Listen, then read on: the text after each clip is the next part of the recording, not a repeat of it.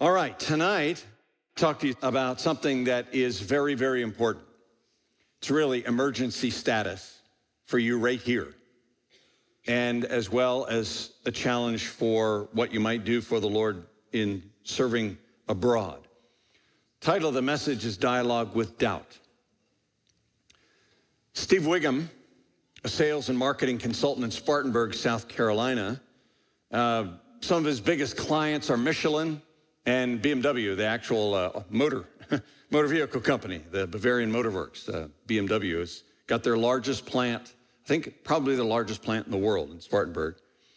Steve graduated from a well-known conservative Christian college, married Dawn, and they had several children. He became a deacon in a local Baptist church. But then he experienced a health setback, then a business reversal. And then he felt the deacons were acting stupid about several issues in the church. And Steve fell into a crisis of faith. He doubted God was really there. On a business trip to the Middle East, he experienced the warm hospitality of his Muslim hosts and began to doubt everything that he had learned growing up as a good Republican Baptist kid. Steve resigned from the deacon board. He stopped going to church. Dawn tried to keep life going as normally as a faithful wife could, as Steve began investigating other religions and months later began reading books by the new atheists. Richard Dawkins, Sam Harris, Christopher Hitchens, Daniel Dennett. He eventually believed two things that didn't add up.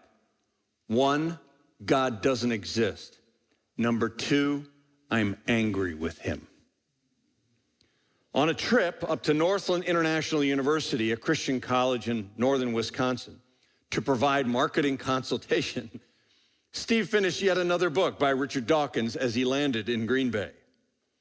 He then sat down with godly men who, after their deliberations, went into a season of prayer. And these men knew God, and they knew how to pray. And as they prayed, God spoke to Steve and told him in his spirit to come back. He melted into heaving sobs and tears as they prayed. He chronicled his thought journey in a book entitled Eclipse of Faith, When Doubt Overwhelms Religious Belief. People whose hearts have moved into the darkness cannot see God with their minds. This kind of story is happening all over America. 35% of Generation Z, the current high schoolers and early college students now, 35% of them consider themselves atheist, agnostic, or religiously unaffiliated, the highest percentage this country has ever seen. About 25 years behind European thought, America is increasingly darkening and becoming a mission field. And I'm challenging your church leaders. They're going to need to prepare you for a dialogue with doubt. There's much of Bible that you need to learn from the pulpit, the ministry of the word. But in addition to that, you need to start learning your theology. You need to start learning your apologetics. And you need to start learning your ethics, because the wave of anti-Christian sentiment is coming. Our passage tonight is Romans chapter 1, verses 16 to 23. Many of you are familiar with it. And I understand that Romans is just finished up being taught here. So some of you may be very familiar with it. Paul writes this, "For I am not ashamed of the gospel. It is the power of God for salvation to everyone who believes, to the Jew first and also to the Greek. For in it the righteousness of God is revealed from faith for faith, as it is written, the righteous shall live by faith. For the wrath of God is revealed from heaven against all ungodliness and unrighteousness of men, who by their unrighteousness suppress," very important, suppress the truth. "For what can be known about God is plain to them, because God has shown it to them. For his invisible attributes, namely his eternal power and divine nature, have been clearly perceived ever since the creation of the world in the things that have been made, so that they are without excuse. For although they knew God, they did not honor him as God or give thanks to him, but they became futile in their thinking, and their foolish hearts were darkened. Notice, minds moving into hearts darkening. Professing or claiming themselves to be wise, they became fools and exchanged the glory of the immortal God for images resembling mortal man and birds and animals and creeping things. We will spring back to and around this passage as we move through things tonight. Let's pray. God our Father, the people sitting here know about as well as anybody in America what it's like to live in a secular society. Here in the beauty of Puget Sound, where your beauty is seen all around us, there is such atheism and skepticism. And Father, lest we think that it's all out there, you know, and I'm guessing, that there are people probably sitting here, maybe who have grown up in Christianity and grown up in church, who have some real sincere doubts. And they've been pushed, they've gone through times of struggle and suffering, and maybe have not been given the skills to know how to process that. And so they pray and cry out to you for changed circumstances, but things do not change, and they wonder if you're there. And while we can engage in this euphoria of worshiping you, Father, there are some that turn away, go back home, and in the quiet of their bedroom, there's the smoke of doubt in their soul. I pray, Father, for some to go on a missions trip tonight, maybe into their own soul, but then also to commission themselves to the culture right here in Puget Sound, as well as the needs that are out there around the world. By your grace, do a work, stir up a mighty army that would be winsome and winning for the sake of the gospel. In Jesus' name, amen. Paul said, I'm not afraid of the gospel. So what exactly is this gospel? I don't know if you've ever had it clearly explained to you. My wife is teaching the kids tonight, and I said, Karen, remember, you and I both trusted Christ at age 4. Don't think this is a small thing. This is what I came to kind of understand. 4 points of bad news, 4 points of good news. It is amazing, guys, when missionaries enter our mission for training, I get it on a whiteboard and I say, okay, give me the gospel in logical order. And they're like, Jesus died for us? It's like, oh, that's not the first point. And they're like, oh, and they really don't have a good framework in their minds. You really like, I went through EE, you know? Heaven is a free gift. It's not earned. Whoa, ho, ho, don't even start there. Everything, good news and bad news, start with God. Now, God is not bad news, but if you don't know him well and you don't know him properly and you're not related to him, yeah, it could be bad news. First of all, the Creator wants us to be morally perfect. We are created in God's image as moral creatures. You know good from evil, little babies, you know? You don't need to teach them bad things. This is how you lie. Okay, Bobby, this is how you steal. When mommy says, don't take the cookie, take it and eat it. And when I come back in the kitchen and I say, did you take a cookie? You go, Okay, are you ready? Let's practice. No, you don't ever have to train a kid.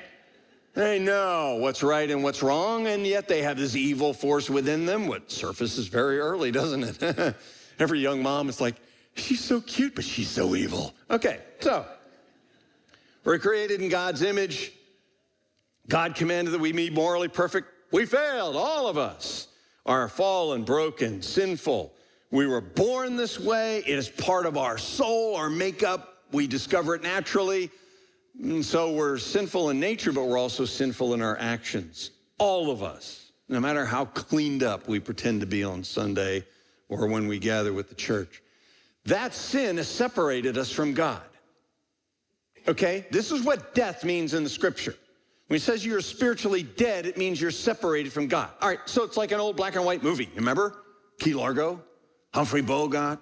You remember that? And somebody gets murdered, and they go to the phone. Remember, they used to have phones on walls, all of us that were older.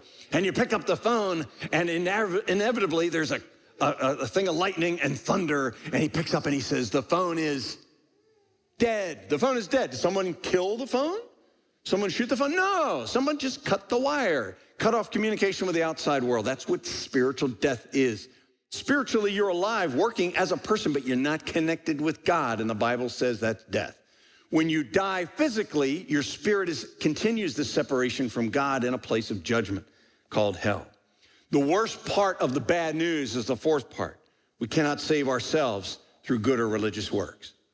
Well, I've been coming to Edgewood all my life. Doesn't work, sorry. I was baptized as a child. I was baptized as an adult. I've been through communion. I try to do good things. I try to help people out. I try to help the poor. I volunteer at the Salvation Army. I do all this stuff. And you ask a lot of people, if you were to die, do you know if you believe in God in heaven, do you believe you'd be with God in heaven? Well, I think so. I hope so. I've been a pretty good person. There's the issue. Most all of the religions in the world, Islam, most forms, even forms of Christianity, are saying that there's something you can do to make God happy with you. Somehow you can merit your way back to God. The worst part of the bad news, no.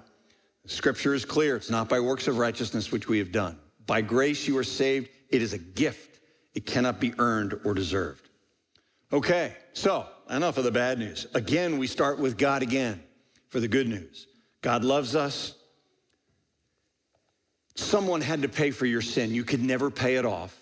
So God said, I need a perfect human being to die in your place and in my place. Any perfect human beings out there? No. So God said, I'm going to do the job myself. That's who Jesus was. And he came to die, judicially taking all of our sins on himself at the same time. He entered our world to save us. Perfect life, great teachings, but Jesus died in our place for our sins, was buried, rose again the third day, the only founder of any religious faith in the world that is still alive. Belief in Jesus, repentance and belief, is the only way to God. There is no other way. We are not inclusivists. Jesus said, I am the way, the truth, and the life. No man comes to the Father but by me. Put it in any other language, it's the same. Yo soy el camino, y la verdad, y la vida. See? Ich bin der Weg und die Wahrheit und das Leben. Niemand kommt zum Vater denn durch mich. It's only one way. It's an exclusive claim of Jesus. He's the only way to God. So, when I repent and believe, my heart, my life, my purpose, and my destination become new. Be careful. I'm only giving you a fraction of the gospel. This is the gospel that applies for the saving of a human soul, like yours. This is what I believed in diminished form when I was 4 years old. An adult, any culture, anywhere, kind of has to understand these concepts. You can shape it differently if you are in an honor-shame culture. You definitely want to, this is more judicial. This is more guilt-innocence culture, but honor-shame or power-fear, you want to shape it a little bit differently, but these are the core ideas. The gospel is actually much bigger. The gospel includes the redemption of our bodies. Like, are you saved? You say, yeah. Well, not completely. Your bodies have yet to be saved. We're waiting for the redemption of the body.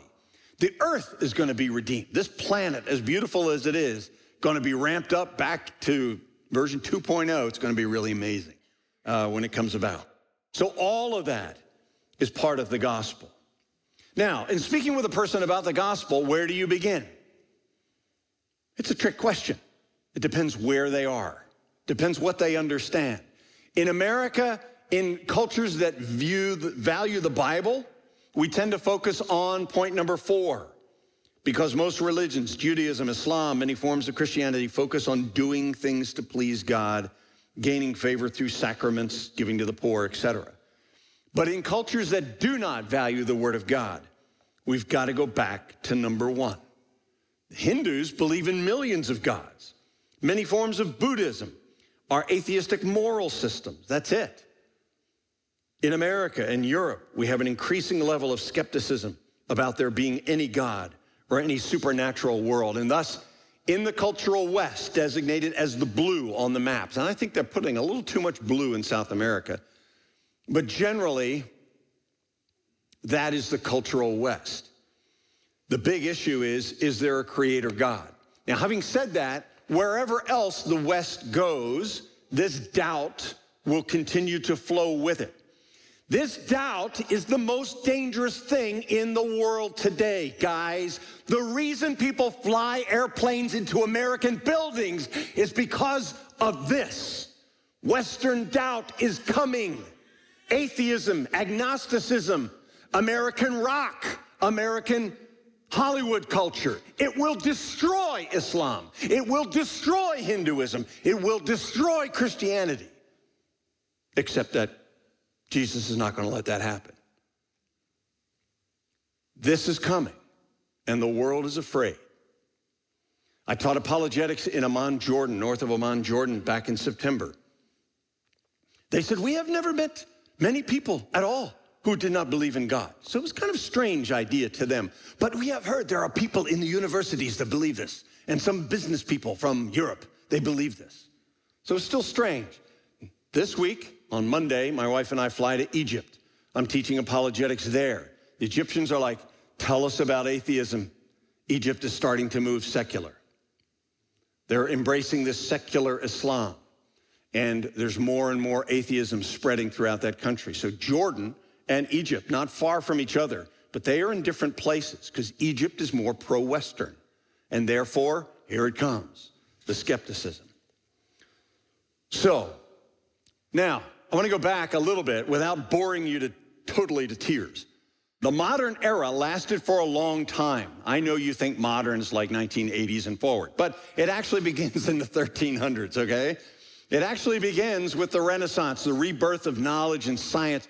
Actually, it was when we went to the Middle East and we attacked you guys down in the Middle East, and we found out that the Arab-speaking peoples were far ahead of us in math, science, art, and philosophy. And we're like, ooh, Europeans, white people, we've been running around in animal skins for 1,000 years. We better get our act together. And so we brought back all this knowledge and started to get some ideas. Now, in the modern era was known for dogmatism. This has nothing to do with dogs, okay? Nothing at all. Dogmatism means I believe very surely and strongly in my ideas. I have no doubts. And the main idea that was powerful in the West, in Europe, was you can be sure about Christianity. The Roman Catholic Church had a hold on everything. But what happened is as science continued to grow, scientists were like, dude, you know what? The earth is not the center of the solar system. The sun is. And the church said, burn the guy at the stake. And so they started to realize, we got a problem with this Catholic Church. It's a problem. And so let's get science separated from the church. And then there came an era where the Protestant Reformation took place in the 1500s. We're like, you know, we can't even believe the Bible without getting burned at the stake. We need to separate from the Catholic Church. So the Catholics were losing the scientists and the Protestants at the same time. And so there arose eventually an attitude, let's not get free from the Catholic Church. Let's get free from any belief in God. You can be sure about science. As Richard Dawkins says, evolution is fact. No reasonable scientist in his mind ever would say that a theory is fact. Anyone who's a scientist knows that there is no such thing as a fact in science. There are theories that are well established, but you don't call things facts unless they're like mathematical, factual things. But science took on this role, increasing role, and as the 1800s came along, we came up with ideas like secular democracy. Let's keep religion out of government. And then there was Darwinism, theory of origins of the earth that go back, we didn't know how far back then, but now they're saying 13.8 billion years, and God is not part of that. And then there was secular humanism, where we can develop ourselves, we can improve ourselves to become, we need to be the masters of our own fate and take over our own existence. This is why we're looking for other planets, because Earth is eventually going to become messed up. We got to keep moving on to other planets. And eventually, communism, which was secular as well. The four great experiments of secular ideas. These four titans, communism, humanism, secular democracy, and Darwinism, set against Christianity. And those of us who are older, we remember when we grew up, man, we got beat the stuffings out of us because we didn't have answers to these things. Praise God for groups like Institute for Creation Research or Answers in Genesis or many, many different sites now that are giving us really, really good science that has a theistic base to it. So dogmatism, you can be sure about Christianity. No, no, no, no, you can be sure about science. Okay, and then there came an era growing in the 1930s through the 1970s. And then eventually in 1989, some say it arrived with the fall of communism. All of a sudden, you know what? We can't be sure about science either. So we can't be sure about religion, and we can't be sure about science. In fact, you can be sure of nothing. And so the accountability partner for dogmatism is skepticism. I don't know. How do I know that? How can I really believe that? How can I really trust that? And so as part of it, they doubted all the postmoderns. Now, notice I'm not putting postmodern era. You cannot have a postmodern era.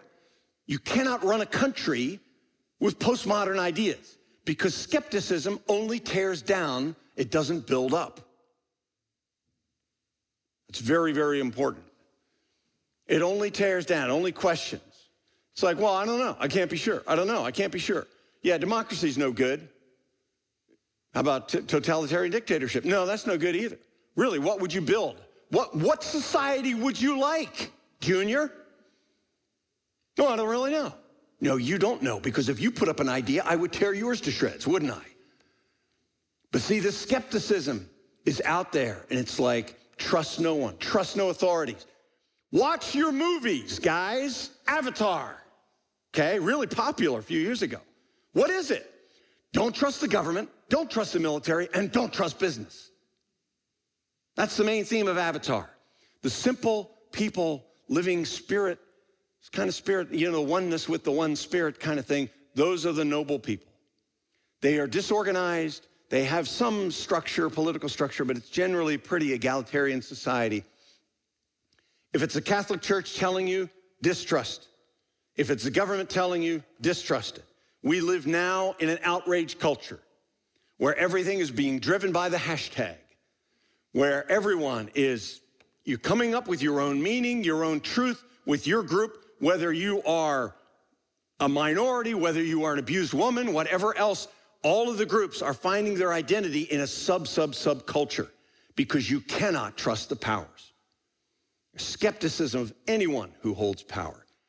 Anyone who explains creation from beginning to end, anyone who explains reality from beginning to end, you really can't trust. And so Christianity comes along. In the beginning, God created the heavens and the earth. How's it end? God's going to redo the heavens and the earth. There'll be a new heavens and a new earth. And there's this story from beginning to end. We explain it all. Don't trust the Bible. Well, we got a better idea. There is no God. So everything began with the kind of a big bang. And everything kind of spread out and kind of, you know, so where are we going? Well, it's not a really good story. The universe is eventually going to go dark and cold, and we will all die. It doesn't matter how many stinking planets you find to move on to. Every star's going out. This thing is going down, baby. There's no hope. There's no meaning. There's no value. There's no purpose. Kill yourself now. That's called nihilism. There's no value. There's no, oh, what a lovely idea. Welcome to public school. They don't tell you the implications of what they're trying to teach you. And so postmodernism says, trash Christianity, but postmodern also says, trash atheism, the belief that there was nothing, and nothing happened to nothing, and then nothing magically exploded for no reason, creating everything, and then a bunch of everything magically rearranged itself for no reason whatsoever into self-replicating bits, which then turned into dinosaurs. Makes perfect sense. You say, I like that. I'm going to take a picture of that. They trash Christianity just the same. A bunch of ideas dreamed up by Bedouins riding around in the desert on their camels. Welcome to Christianity. And you're like, ooh. See, skepticism rips everything to shreds, and you say, well, tell me what you believe. And they'll say, I don't know. Wow, we got our job cut out for us, don't we? So we come up with products, and here they are, guys, the 4 horsemen of atheism. Richard Dawkins, Sam Harris, Christopher Hitchens, Daniel Dennett. The third guy, his name is Hitch. Christopher Hitchens. He's no longer an atheist because he died 3 years ago. He's not an atheist now. His brother Peter is a pastor. They've had some really good debates together. They didn't talk to each other for about 20 years. But the other 3, promoting atheism, it's known as New Atheism. It's actually, New Atheism is anti-theism. It's attack Christianity. They don't really attack Islam so much. I guess they get killed if they do that, but they don't attack Buddhism or Hinduism, but Christianity, it's always open season. That's how you know Christianity's true. Atheism hates us more than anybody else. Atheism, I don't believe in a God. Now, hard atheism is ridiculous. Be careful, don't ever say that, okay? It's just logically unsound. For instance, somebody says, I don't believe in God. Why not? I just don't believe. He doesn't exist. Well, let me ask you a question. What if God is behind Saturn? Huh? What if God is behind Saturn? What do you mean, what if God's behind Saturn? I asked you a question. What if God is a physical material being and he lives behind Saturn? Have you been there? Well, no. Oh, come on, we got satellites. We'll send satellites up. But what if he ducks behind Jupiter when you send the satellites up? Well, we'll send satellites all over the galaxy and we'll just, prove. All right, fine. But what if he moves out to Alpha Centauri? And they look at you like, what is wrong with you? I'm just asking you questions. Because in order to prove there is no God, you would have to be physically present everywhere in the universe at the same time, which would make you God, which is really the issue, isn't it?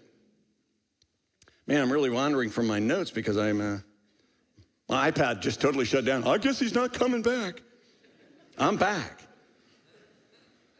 The more honest one is agnosticism. I don't care even if there is a God. Belief or disbelief is kind of, it's unknowable. There's not enough evidence. These guys are a little bit harder because then you got to talk about, well, can we talk about maybe some clues that God exists? I'm going to give those to you in a second. Apatheism is the worst. You can see the combination of 2 words, apathy and theism. I don't really care. I got a Starbucks around the corner.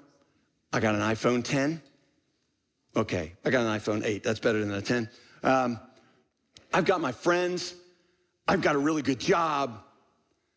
We went hiking up in the Cascades last week. Man, it was like amazing. I'm interested in life now. What are you talking about this? And when you go to Scandinavia, they're like, what is wrong with you Christians? Talking about death all the time. And eternity's coming, life after death. Why don't you just enjoy life? What is wrong with you people? Are you mentally deranged? We had somebody say to us. No, but we believe that life compared to life after death is like very, very small, but critically important to set you up for that life. Man, you guys are weird. Yeah. So apatheism. I don't care. I don't even want to talk about it. Now, where atheism takes root, there are 5 kinds. 5 kinds of atheists. I'm giving this to you. Please never use this in a discussion with your friends. They will punch your face, okay? Thank you. Every atheist wants you to believe that they are this kind. Got it?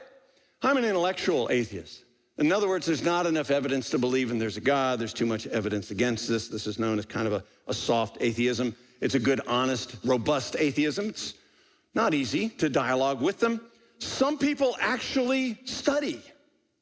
They study out science and they study out philosophy and they kind of believe that this is the best belief system and it's You can dialogue with them. You can learn how to dialogue, to bring up issues, to bring up questions. What about this? What about that? But there's another big category, and perhaps maybe a majority category. It's known as emotional atheists. These people are angry with the God who allowed their suffering, so they killed him. The pictures of Megan Lichtenwalner, I bring her up. She's now a pastor's wife, as you can see, in Green Bay. Megan was an atheist going through high school. Her parents separated. Family flew into 1,000 fragments. She was angry, and she said, you know what? God sucks because he made my life this way. That's it. God's dead. So as an atheist, she got invited by Christians in her public school to come to her church youth group, just like this one, you know? And so she started coming and just sat there and just kind of snickered, you know, in the back row, like making weird plosive noises, you know? But she came. She kept coming for 2 years, 3 years. And eventually, some of her closest friends were Christians. And she was like, this is really bad. All of my good friends are Christians, and I'm an atheist, and they don't know. And she was really put in a time of turmoil. And eventually, what happened was some message, some challenge by the youth leader, and her heart just crumbled. And she professed faith in God. A couple of years later, she came to the Christian college that I was teaching at. She was amazing, absolutely amazing. And but her reasons. Now, the movie, God is Not Dead, remember the professor in there? He was angry because his mother had gotten sick and died. And so therefore, same thing, emotional atheism. These are the people like Steve Wiggum that I started at the beginning. God does not exist, number one. And number two, I hate him. Third is a willful atheist. They want to live their life with no boundaries and no one to answer to. Dude, I'm in my 20s. I want to party hardy, and I don't want God, thinking about, cosmic party pooper, I'm going to be answering for all of my fun times. So I'm just going to check God out of my existence. And I'm going to live like there's no God. A fool said in his heart, there is no God. This is the classic example of somebody who wants to have fun. Now, you say, well, that sounds like a millennial. It's not actually just millennials. In fact, if you read some of the books, I think Aldous Huxley, who was one of the leading atheists of the 20th century, he wrote a book before he died called Confessions of an Atheist. And he said, in the end of the game, we did not want a God that would tell us what to do sexually with our moral lives. So we just came up with a good philosophy that killed God so we could live the way we wanted to live. It's interesting, a great confession and a nice quote to have from somebody who's really famous. A relational atheist, this goes two ways. Either they want to imitate friends or idols, or they want to get back at their parents. So want to imitate friends or idols, so like Mr. Cool Jock at the school is an atheist. Or did you hear that Daniel Radcliffe, the guy who plays Harry Potter, he's an atheist. I'm an atheist too. Isn't that cool? So you kind of adopt that. This is a kind of a mindless thing. And what they do is they read a couple of short blogs, or maybe not even that, just some memes on the internet. And that is the sum and substance of their intellectual atheism, okay? The other one is this, and it could happen right here at Edgewood, where you got a kid and he gets angry at his parents in order to get back. You're grounded for a month for what you did. Fine, whatever. And I don't even believe in God. It's like, and if you were a parent, if your kids said that to you, your knees would kind of buckle. Pastor Jeff, we need to talk, okay? You'd be very destroyed and distraught because your kid used the weapon of mass destruction. I don't believe in God. There's one more, and one of the saddest, a cultural atheist. Where they live, they never heard about God. Karen and I met an exchange student from Sweden, studying at North Georgia, in Dalton, Georgia.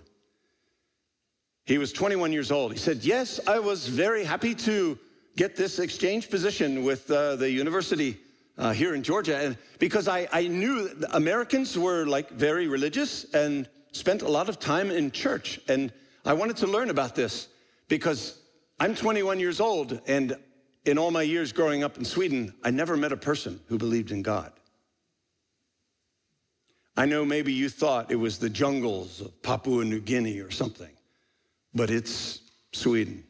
Norway, Denmark. The cultural atheist. So we had a really good talk with him. And he said, thank you. You have given me much to think about. I've never heard these ideas before. I was like, yes, I love this. So here's the balance. God is revealed enough to hold mankind accountable. God is hidden enough to keep mankind searching. My good buddy, Blaise Pascal, he was a Frenchman. Some of the finest French ever written was by Blaise Pascal. He was a believer. His sister was a believer, never did get married, died in his early 30s. Brilliant mathematician and philosopher. And he said this, God determined that it was not right that he should appear in an obviously divine manner, completely capable of convincing all men. But it was also not right that he should come in so hidden a manner that he could not be known by those who were sincerely seeking him. He has willed to make himself quite recognizable by those willing to appear openly to those who seek him with all their heart, and to be hidden from those who flee from him with all their heart.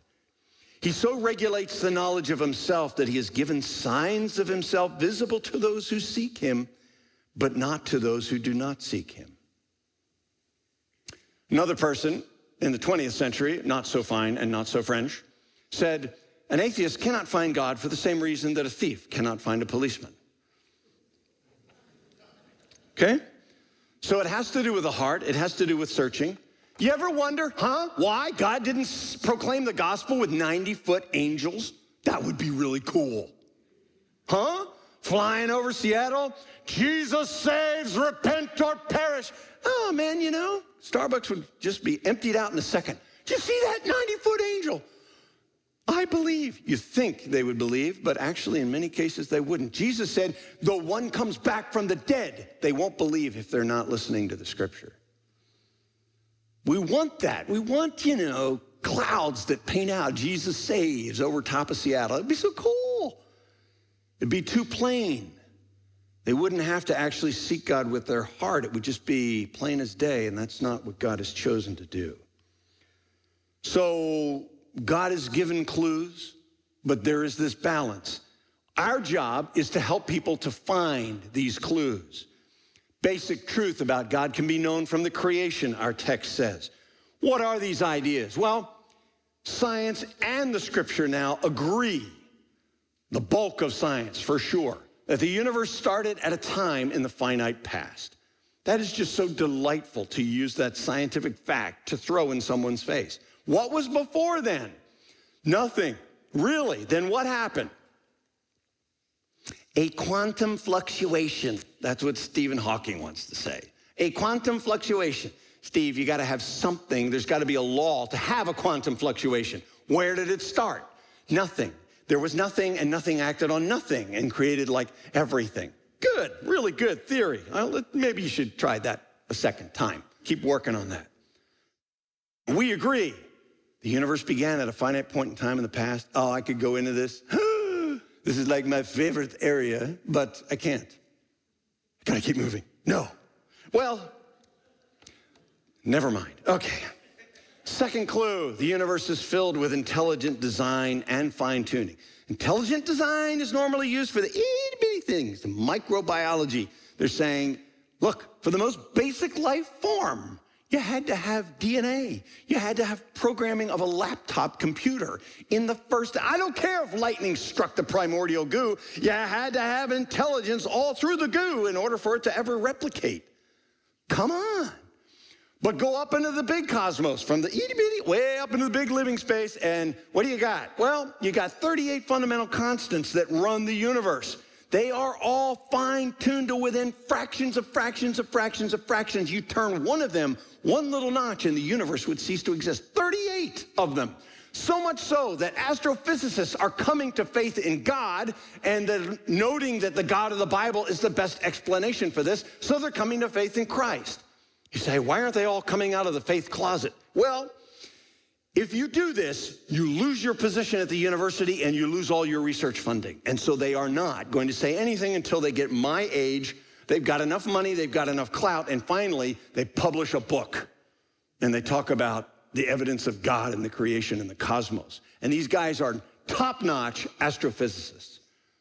And there are books all over the place. And you can read stuff for fine-tuning and intelligent design by top-notch scientists. Look, guys, there's a whole online petition, Darwin's Doubts. Thousands and thousands of PhDs are saying, get rid of Darwinism. It's interfering with science. We cannot go where the evidence leads us. When we say there's intelligence, you say, no, you're not allowed to say that. It's like, this is science. Yeah, but you're not allowed to talk about that kind of science. Great. So they're trying to get rid of it, actually. Humanity has a common internal moral compass. Somebody cuts you off in traffic, you make a gesture. Hopefully it's like Italian gesture and not other gestures. You're appealing, well, hey, well, there's no law against that. It's just like we have all notions of propriety. I notice you're all wearing clothing. It's a good thing, praise God. But because you have this idea, nakedness is wrong. Life, liberty, property, the basic rights of man, everything embodied in the UN Declaration of Human Rights is based on this internal written law. Law comes from lawgiver. It's a design idea. Where did we get the design and the conscience from? Would this have evolved over time? Really? I should imperil my life by helping an old lady across the street in traffic? No way. She's old. Let her die. That's what evolution would teach me. But our moral compass could not have evolved. Impossible. Clue number 4, humanity has a common idea of God, ultimate justice, life after death. Atheism is only about 12% of the world. It's growing, 12%. But guys, that means that there's like 87, 88% of the world that is theistic, that believes in a God. The idea of ultimate justice, that some mafioso boy living life high on the hog, and he's about 500 pounds, and he orders hits on people, killing him, and he deals in drugs, and he deals in diamonds and gold, and eventually he dies as a fat old man, and you're like, that just isn't right. That guy caused the deaths of so many people. It is not right that he should die without punishment. I agree. That means there's got to be a punishment on the other side. There's something in humanity that just screams that. Ecclesiastes 3:11, God has set eternity in the hearts of men, yet they can't figure out what God's doing from end to beginning. And man, you are right about that. So, order and regularity in the universe that humans can understand. It is amazing, all of this science, and it's amazing that we have minds that comprehend the math and the science behind the cosmos. Our desire for God. Now, I don't mean to reduce Jesus to a superhero, but I love the idea of superheroes. A superhero. Go back to Hercules, okay? A God-man. We want someone to come to earth other than all of our current leaders. Amen? And we want him to be holy. We want there to be no scandals. We want him to speak truth, not his own truth, but real truth. We want him to defend those who are oppressed. We want him to take care of crime. We want him to have this amazing sense of truth and justice, and maybe not the American way, but I mean, a lot of that stuff. We want a God-man. Someone from maybe outer space, like planet Krypton. You mean like Jesus? No, not that one. Plato talked about the philosopher king. We want a powerful, wealthy, but righteous and holy and compassionate leader. We're longing for the Jesus to rule and reign from Jerusalem, but we haven't gotten him yet. But the world looks at Jesus and they're like, no, we don't want that. We'll make up the Hulk and Spider-Man and Batman and Thor, and we'll come up with everything other than Jesus because we don't want your Jesus. And we'll put a cape on him, unless he flies near airplane jet engines, Clue number 7, the beauty of nature. Science cannot explain morals, and it cannot explain beauty. Science cannot tell us what is good. It can only tell us what we can do, but not whether we should do it. Well, if you can't measure it, it doesn't exist. I love when this arrogant scientisms, it's called scientism. It's a faith in science. We had a recent president say, science is our savior. So that kind of belief, if you can't measure it, it doesn't exist. Really? See that girl over there? She beautiful? Yeah. How do you know that? What creates beauty? Why is your car beautiful? Can you measure it out and tell me why it's beautiful? No, you can't. Measure that sunset. Well, we could, we can. No, they can't. They can't understand why, when the autumn comes and the sap stops flowing, do leaves turn into these brilliant colors? They could all just turn gray and drop straight down. Welcome to autumn. Wouldn't that be terrible? No, we got light, fluffy colors coming down, the aspen, the quaking golden showers. It's amazing. And then the snow, light, fluffy stuff that causes all of fancy pants humanity to come to a grinding halt. And we stay inside and we watch a fire. Why should fire be so beautiful? Beauty, science can't explain that. Where's all this beauty in nature coming from? The other thing is we crave relational perfection, which cannot be found in humans. Humans always let us down. Philosopher Immanuel Kant from the 1800s said, this is one of the main reasons, although I doubt the existence of God, I believe that there must be a God, because we want to love and be loved, and yet every human being around us disappoints. So there must be someone who is the lover of our soul that we should love in return as best we can. For that reason, he believed there must be a God. So we give these clues to those who are skeptical and those who doubt. But how do people suppress the truth? Verses 18 to 23 says, this order, the declension of man. They knew God. They began by knowing God, but they did not honor him. And they were not thankful to him, showing a heart issue, not a mind issue. It's a heart issue. They became meaningless in their philosophy. This is Nietzsche, who came up with nihilism. He is idolized still in philosophical circle. The man went insane for the last 10 years of his life. Really? And most of our ideas are gained by his sister, who was trying to make him into something great.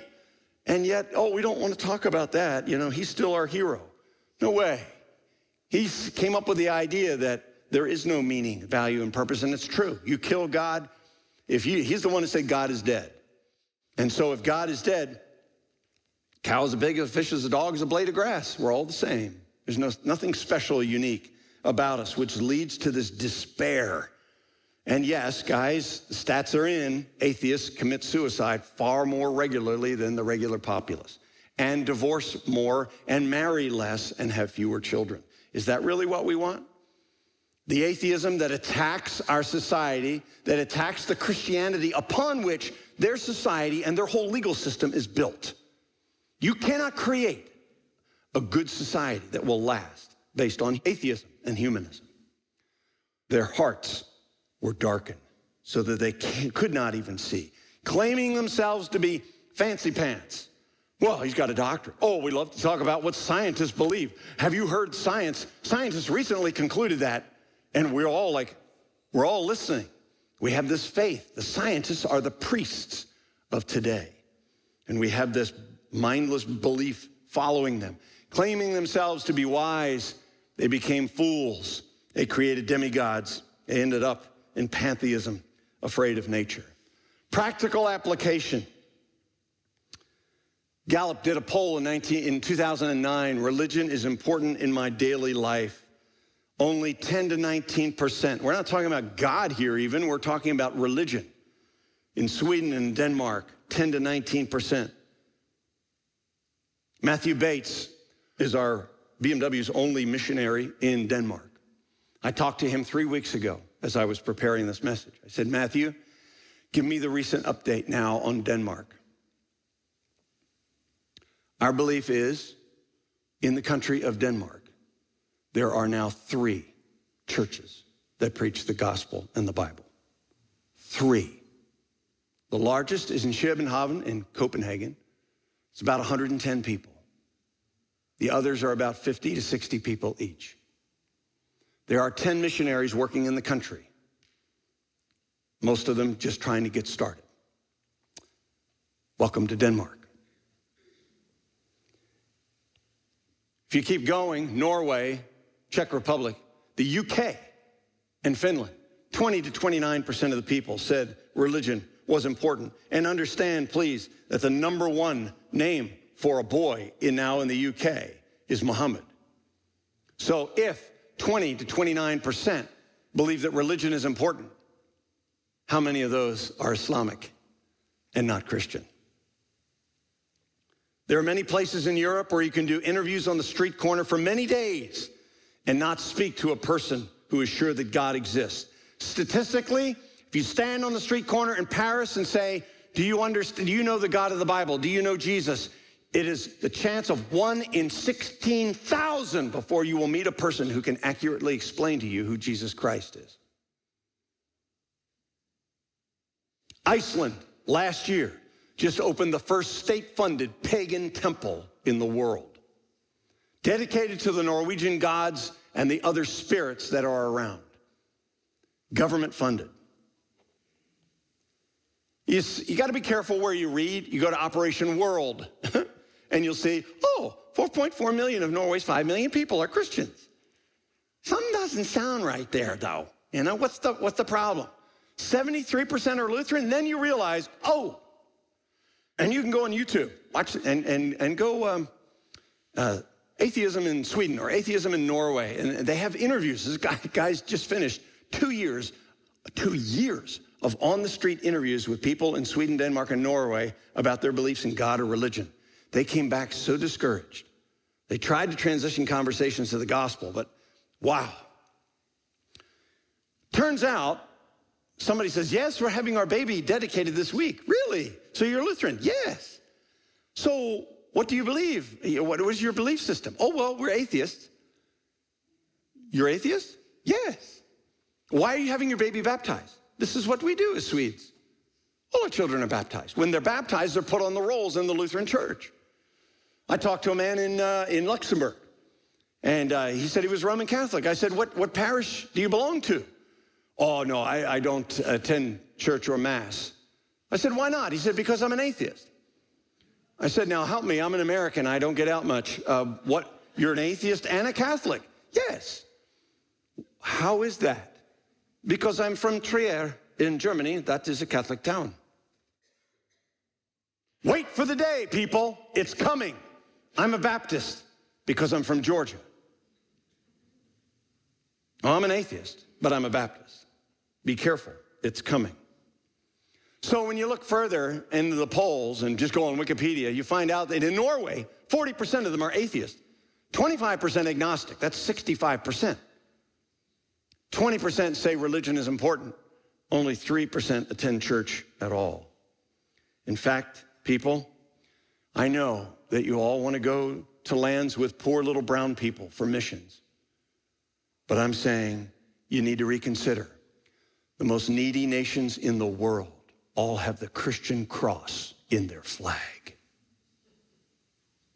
It's unbelievable. Missiologists say they had their chance. Really? So we're going to let the whole country die and go to hell because they had their chance, because they had Christianity 800 years ago and it somehow slipped away. Really? Or should we take seriously the need that is there and the need that is here in Puget Sound? So my concluding points, if you know and walk with God, be careful of dogmatism. Don't arrogantly suppose that you have God figured out. A lot of you are familiar because of certain churches in the area about the emergent church movement. Emergent church was, your dogmatism is a little too dogmatic. You've got your little God in a box. Yeah, sure, ask me any question. I can tell you about God. And they're like, there's a lot more mystery to this. Now, the problem was they swung the pendulum way too far out the other way, and they put mystery in everything, even things that are dead certain in Scripture. But understand that there has to be this balance. Be careful of oversimplifying your God. If you can understand your God and answer every question about your God, you've got the wrong God, because the God of the Scriptures cannot fit inside of your brain. You need a bigger God. You need a real God. You need a God who is full of mystery. We have all that we need in the scripture, but our God is so much bigger than that. Do you realize that if you were to multiply the number of years that Puget Sound has existed, times the blades of grass, times 3.14159, the quotient of pi, it equals the amount of hairs on the head of every person who has ever lived in Puget Sound? I just made that up. But you wait. God has a DVD. We just sang about it tonight. Holy, holy, holy. The whole earth is filled with his glory. And I'm looking around, I'm like, how can it be filled with his glory? And you know what? I don't think God does things willy-nilly. I think there are weird things like this. Math. Our God is like math. He's amazing. And that everything ties together. We don't need to know that. But you just remember that your God is far bigger than your ability to understand him. But we have this revelation in the scripture, and it is wonderful.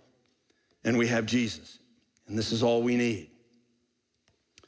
Accept the fact that much about our God is hidden and beyond our comprehension. Appreciate how frustrating that is for many people, but also appreciate that the main problem is not in the mind, it is in the heart, and is in the matter of them being willing to seek after God. Let me challenge you, if you are a skeptic about God, Jesus, and life after death. Some of you are engineers. Some of you are lawyers. By your training or the way you grew up, your personality, you are naturally a skeptic. It's okay. Thomas was too. But understand that your heart must sincerely seek God and be guarded against emotional, willful, and relational pressures to embrace atheism, apatheism, and walk away. Your mind must also practice intellectual integrity and study both sides. This hits painfully close to home. I have a son-in-law who is a skeptic. And he read Richard Dawkins' The God Delusion. I said, have you read Alistair McGrath's The Dawkins Delusion? Well, no. Well, no? What do you mean, well, no? I didn't say it loud like that. He's my son-in-law. I have to behave. Let me just challenge you to intellectual responsibility. If you read one side, you also need to read the other side. You need to read competing views, because to read one side only indicates to me that your heart does not want to know the other side. And your heart will not give your mind permission to go there. And that is intellectually irresponsible. He doesn't want to be intellectually irresponsible. So he said, before we left, I said, give me a book list. So I gave him a book list. Dedicate yourself to being a transformed servant of others who makes God famous and talks about God's clues with those who may be seeking to know him. Your number one apologetic is never an argument. Guys, you will never, ever in your whole life argue an atheist into the kingdom of heaven. You're never going to get an atheist who's going to be like, I have no response to that. I guess I'll believe in Jesus. Woo! Never going to happen. It is a matter of your life being the number one apologetic. You've got to show them what a life transformed, given meaning, value, and purpose by Jesus Christ is. And then you can talk and suggest some clues. And then also, because it's a missions conference, consider taking the gospel to postmodern, post-Christian lands that are hungering for objective meaning to life. So many out there, so many needs. But you have a great opportunity to practice right here at Edgewood. Get equipped, get prepared.